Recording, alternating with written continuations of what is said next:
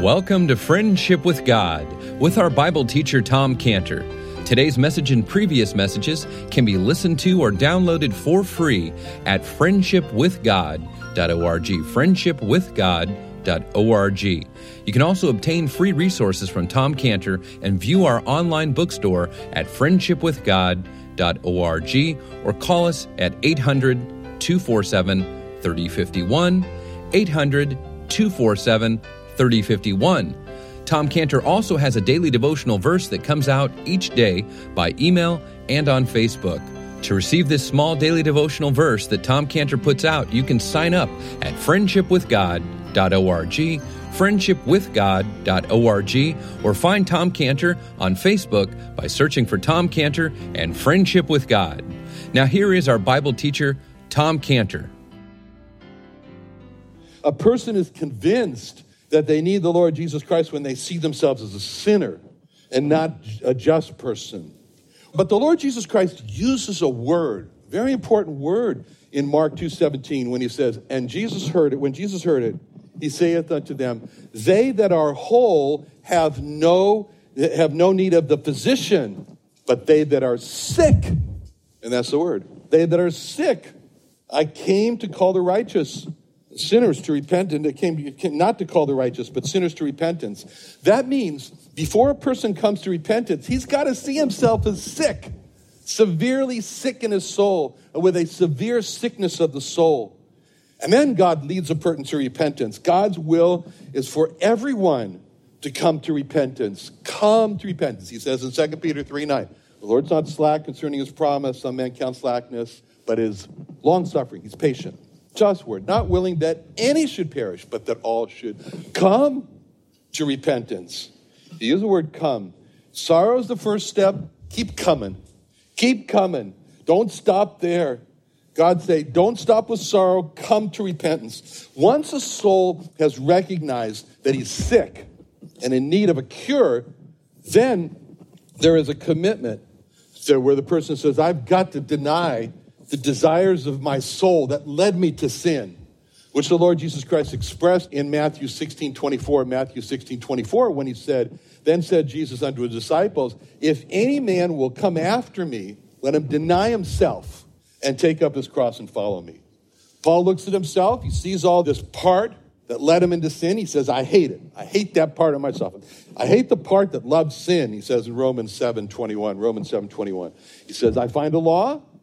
When I do good, evil is present with me. I delight in the law of God after the inward man, but I see another law in my members, warring against the law of my mind and bringing me into the captivity of the law of sin, which is in my members. It's in me. Oh, wretched man that I am. Who's going to deliver me from this body of this death? Repentance is to hate that part of us called the flesh that finds pleasure in sin. It says, I find it rather enjoyable. I like it. Repentance, or metaneo, is a change of mind. It's a recognition that the natural way we think and the way we feel, that's not God's way of thinking and God's way of feeling. What he said in Isaiah 55:8, for my thoughts are not your thoughts, neither are your ways my ways, saith the Lord. So what this verse really describes here is a conflict. There's a conflict in thinking and ways. God says, look, your natural thoughts and your ways, they're not mine. They're not my thoughts and ways. So the question is, who's going to win? Whose thoughts and ways is it going to be with you? Are we going to change our thoughts and ways to get on God's page, that's repentance, or are we going to expect God to change his thoughts and ways to get on our page, or we're not going to care? See, God's thoughts and ways lead to life. As the Lord Jesus Christ said in John 10:10, I am come that they might have life, they might have it more abundantly. But by contrast, our natural thoughts and our ways lead to death, as described in Proverbs 14:12. Proverbs 14:12, there's a way which seems right unto a man, but the end thereof are the ways of death. So in order for us to get this change of mind, to think God's thoughts and to adopt God's ways, or let's just say adopt God's ways and thoughts, we have to experience a transformation of our mind. which is what the Bible calls a renewal of the mind in Romans 12. Romans 12:1, I beseech you therefore by the mercies of God, you present your bodies a living sacrifice, wholly acceptable unto God, which is your reasonable service. And be not conformed to this world, or as Philip puts it, don't let the world squeeze you into its mold, but be ye transformed by the renewing of your mind, which may prove what is that good and acceptable and perfect will of God. So during World War II, I think I may have told you this, when the British troops were being shipped out to fight the Germans, the Nazis, they were one of the ports where they were shipped out of on the west side of Cardiff, Wales. And Stephen Olford was an army chaplain. And he would meet with the troops. That was part of his job, meet with the troops before they were shipped out. In one of his meetings, he was teaching the men about repentance. And he asked the soldiers, what do you think repentance means? And one soldier said, I can illustrate it, sir. And he said, okay. So he gets up. The soldier got up out of his seat, came up to the platform and said, and he starts marching across the platform. He says, I'm marching along. And all of a sudden I hear God say, soldier, halt. And I halt. And then I hear God say, soldier, about face. And I turn about face. And then I hear God say, soldier, march. And I march. And then he says, that's what repentance is, sir. And he sat down. Pretty good. That's exactly what repentance is. It's a hearing God's call, stop, turn around, follow God. So repentance is looked at as a party spoiler today. It leads to miserable life, miserable life. But just the opposite is true. Repentance leads to real life, as it says in Acts 11:18. When they heard these things, they held their peace, glorified God, saying, then hath God also to the Gentiles granted repentance unto life. And it says in Acts 11:18, to the Gentiles granted repentance to life. So there's two turnings that are involved with repentance. There's a turning from sin to God. It's always the both. Always the both are together. In 1 Thessalonians 1:9, it says, and you turn to God from idols to serve the living and true God. And this is what Paul told the Athenians in Acts. He said, Acts 14:15, he said, sirs, why do you these things? We are also men of like passions like you, and preach unto you that you should turn from these vanities unto the living God, which made heaven and earth and the sea and all things therein. When King Agrippa, and Paul was on trial, and King Agrippa was expecting Paul to explain what he did. He did in Acts 26:17. And he said, God said he was going to deliver me from the people, from the Gentiles, unto whom now I send thee. And then he says that he was called to open their eyes, to turn them from darkness to light, from the power of Satan unto God, that they may receive forgiveness of sins and inheritance among them which are sanctified by faith that's in me. So the Lord Jesus expresses this direction. It's a direction of repentance. He said, the time is fulfilled, the kingdom of God is at hand in Mark 1:15. Repent ye and believe the gospel. So for a person to really repent and believe, then he's got to believe that God is good, that God will receive him, that God will heal him, that God will give him life. And when Israel as a people finally comes to the place of returning to Jehovah Jesus, in Hosea 6:1, their conversation is recorded for us in Hosea 6:1, where they say, come, let us return unto the Lord, for he hath torn, and he will heal us. He hath smitten, he will bind us up.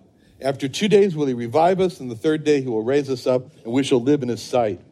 Now, repentance, sorrow, repentance, this is all missing in Hamor and Shechem when they come to Jacob. So Hamor comes to Jacob, his sons come, they've got this offer in verse 10 that, we're going to dwell with us, the land's in front of you, you're going to trade, you get possessions. See, their offer is get you possessions therein. Their offer is get rich. Get rich offers should raise a red flag for us. That's what Satan offered the Lord Jesus in Matthew 4:9. Matthew 4:9 said, unto all these things will I give thee if thou fall down and worship me. All these things will I give thee, and to Jacob in verse 10, and get you possessions. Now, when you look at verse 10, it says, you shall dwell with us, and the land shall be before you, dwell and trade there and get you possessions. Okay, what do you see good about Hamor? We always say bad things about him, but what do you see good about him in verse 10? Yeah, he wants to share the wealth. And he's also used this word dwell. Dwell. In other words, again, peaceful coexistence. Now, in verse 11 and 12, we see Shechem, he steps forward. Shechem himself. This is a dangerous move. This is the man. This is the offender. And he steps right out. He makes himself vulnerable by offering to do anything he could to marry Dinah. Said unto her, verse 11 and 12, let me find grace in your eyes. What you shall say, I will give. Ask me never so much dowry and gift. I will give according as you shall say. So when Shechem said he would do anything to get their acceptance for him to marry Dinah, he put his head in the chopping block. That's what happened. Now, if you were Jacob, what would you have said? If you were Jacob in this situation, would you have condemned him for what he did? Or let me put it this way. If you were Jacob, and you're hearing this, there's something that Shechem said that would have caught your attention, especially in verse 11. And tell me what it is. You look at verse 11, and then look back at the chapter before, chapter 33 and verse 10, and tell me what should have caught your attention if you were Jacob from chapter 34:11, where we are, and chapter 33:10. Yeah, let me find favor. Let me find grace in your eyes. See, he said in verse 11, let me find for grace. And what did he say in verse 33:10? Yeah, he's using the same words.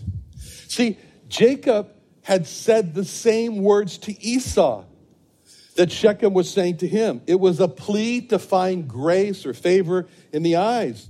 So when Jacob heard Shechem say that, he should have realized, hey, I said those same words to Esau. I know how Shechem feels. I've been there.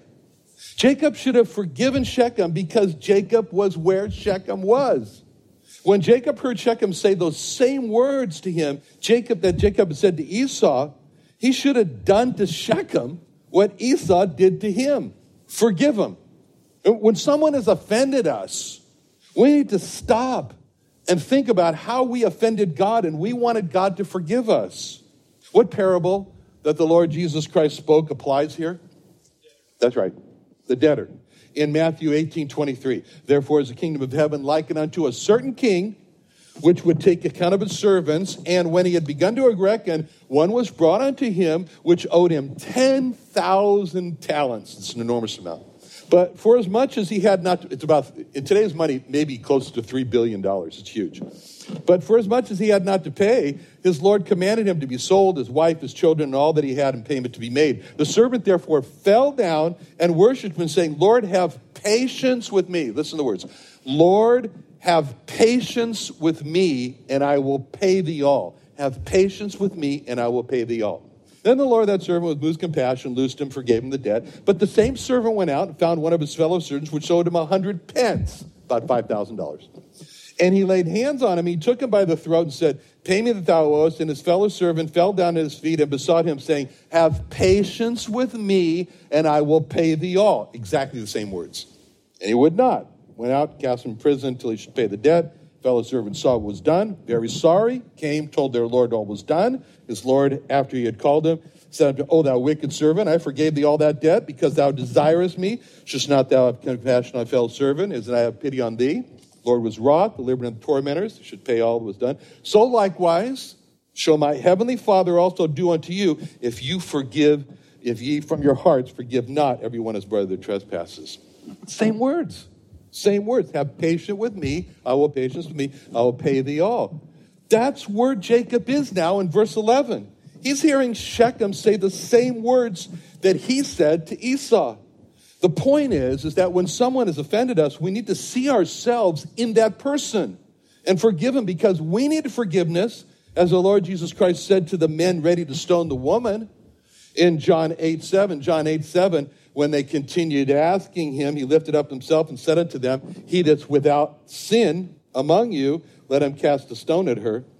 Now, what else should Jacob had seen in Shechem and recognized to be just like himself?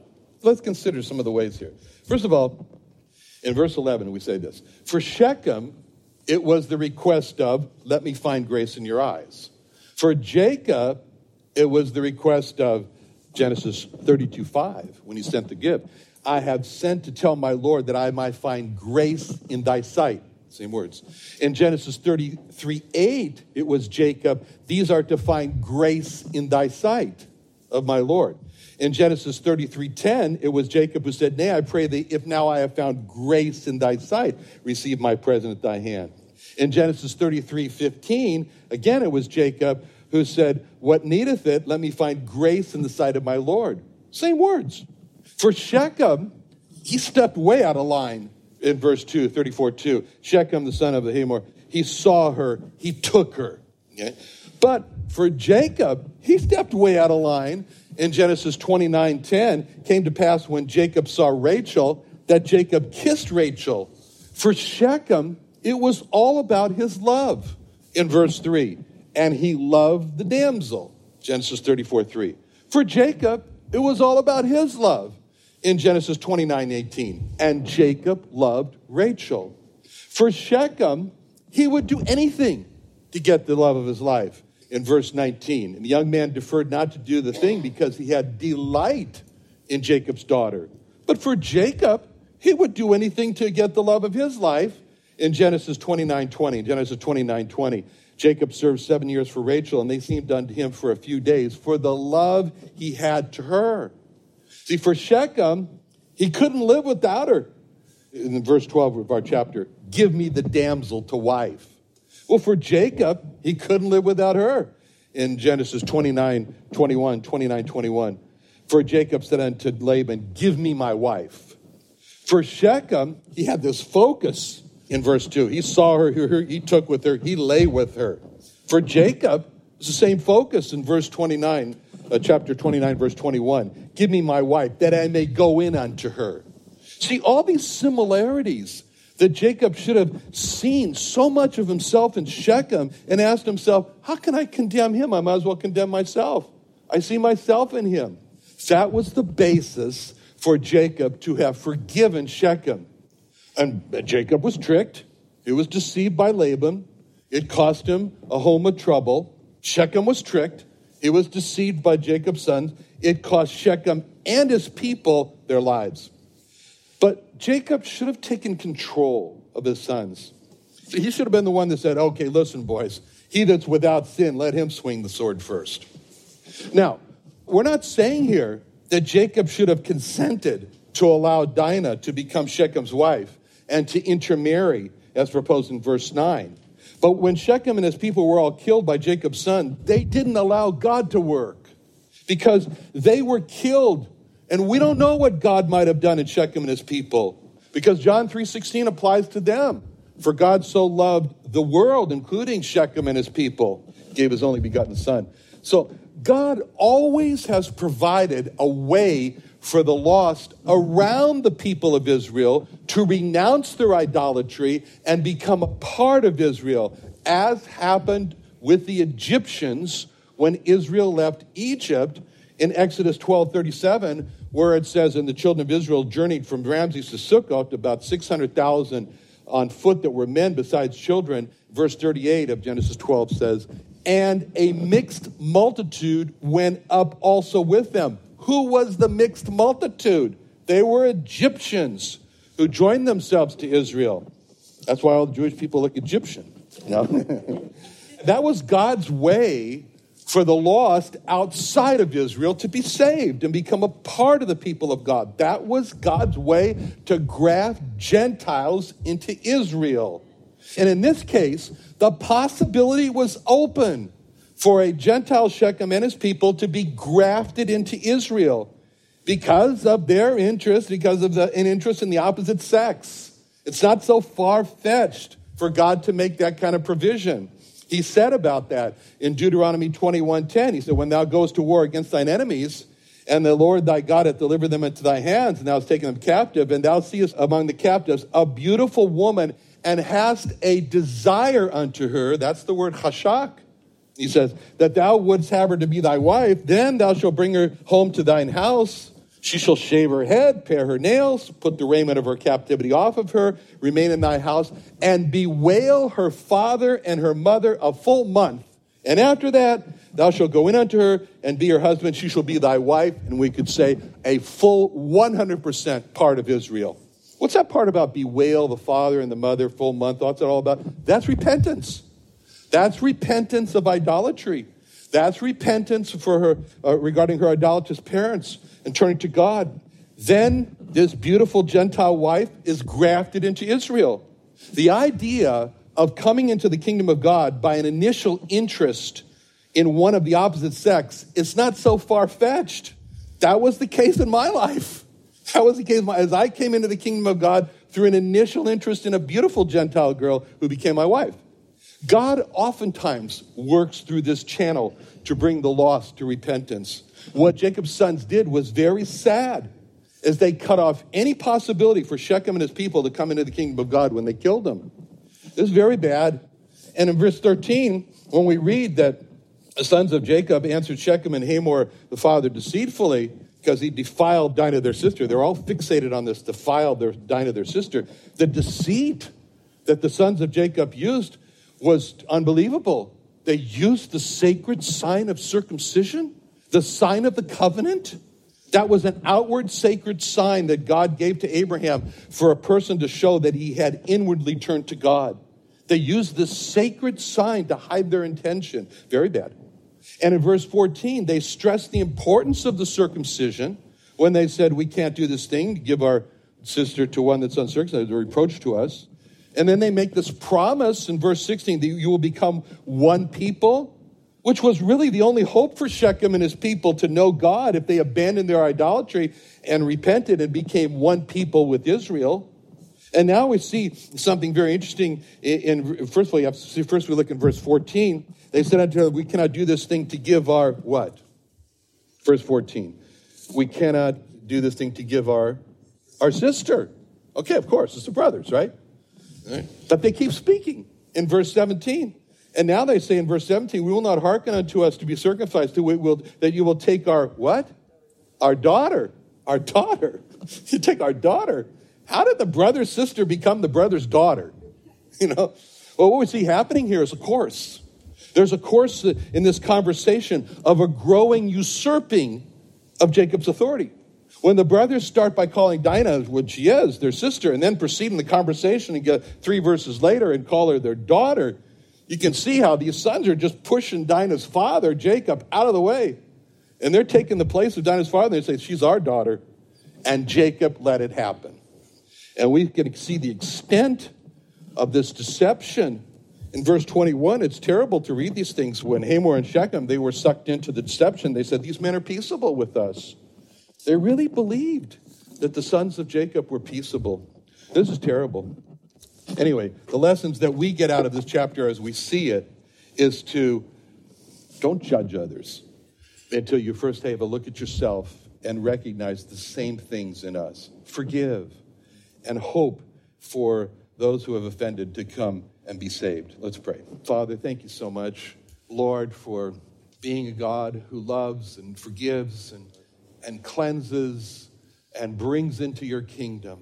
And so, Lord, we pray that we would never be guilty of this self-righteous judging and accusing others, Lord, but that we would forgive our enemies as you've called us to and pray for them in Jesus' name. Amen.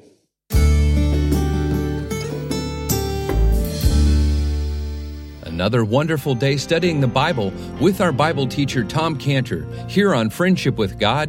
Don't forget that today's message and previous messages can be listened and downloaded for free at friendshipwithgod.org, friendshipwithgod.org. You can also go online to find free resources from Tom Cantor and our online bookstore at friendshipwithgod.org. You can also find Tom Cantor on Facebook, and you can also go to friendshipwithgod.org to sign up for his daily devotional verse. Now, Tom Cantor is also the founder of Israel Restoration Ministries. You can visit that website at israelrestoration.org. Or you can write Tom Cantor at P.O. Box 711 330, P.O. Box 711 330, Santee, California. That's Santee, Santee, California, 92071. Or you can email Tom Cantor at friendshipwithgod.org. Tom Cantor at friendshipwithgod.org. Or for more information about Tom Cantor and Friendship with God and Israel Restoration Ministries, call us at 800-247-3051. Do you believe God created the heavens and the earth? Then come celebrate Creation Day on Saturday, November 5th from 9 a.m. to 5 p.m. at the Creation and Earth History Museum in Santee, California. This is a Christian family festival event with games, rides, contests, prizes, fair food, petting zoos, animal shows, super science experiments for kids, plus life-size dinosaurs at our brand new Dinosaur Gardens exhibit, plus world-renowned speakers Ray Comfort, Tom Cantor, Eric Hovind, Jay Siegert, and more. Free admission to the museum and all speaking engagements are free for your family and your entire church family. The Creation and Earth History Museum is located off Highway 67 and Woodside Avenue North in Santee next to the Santee Drive-In.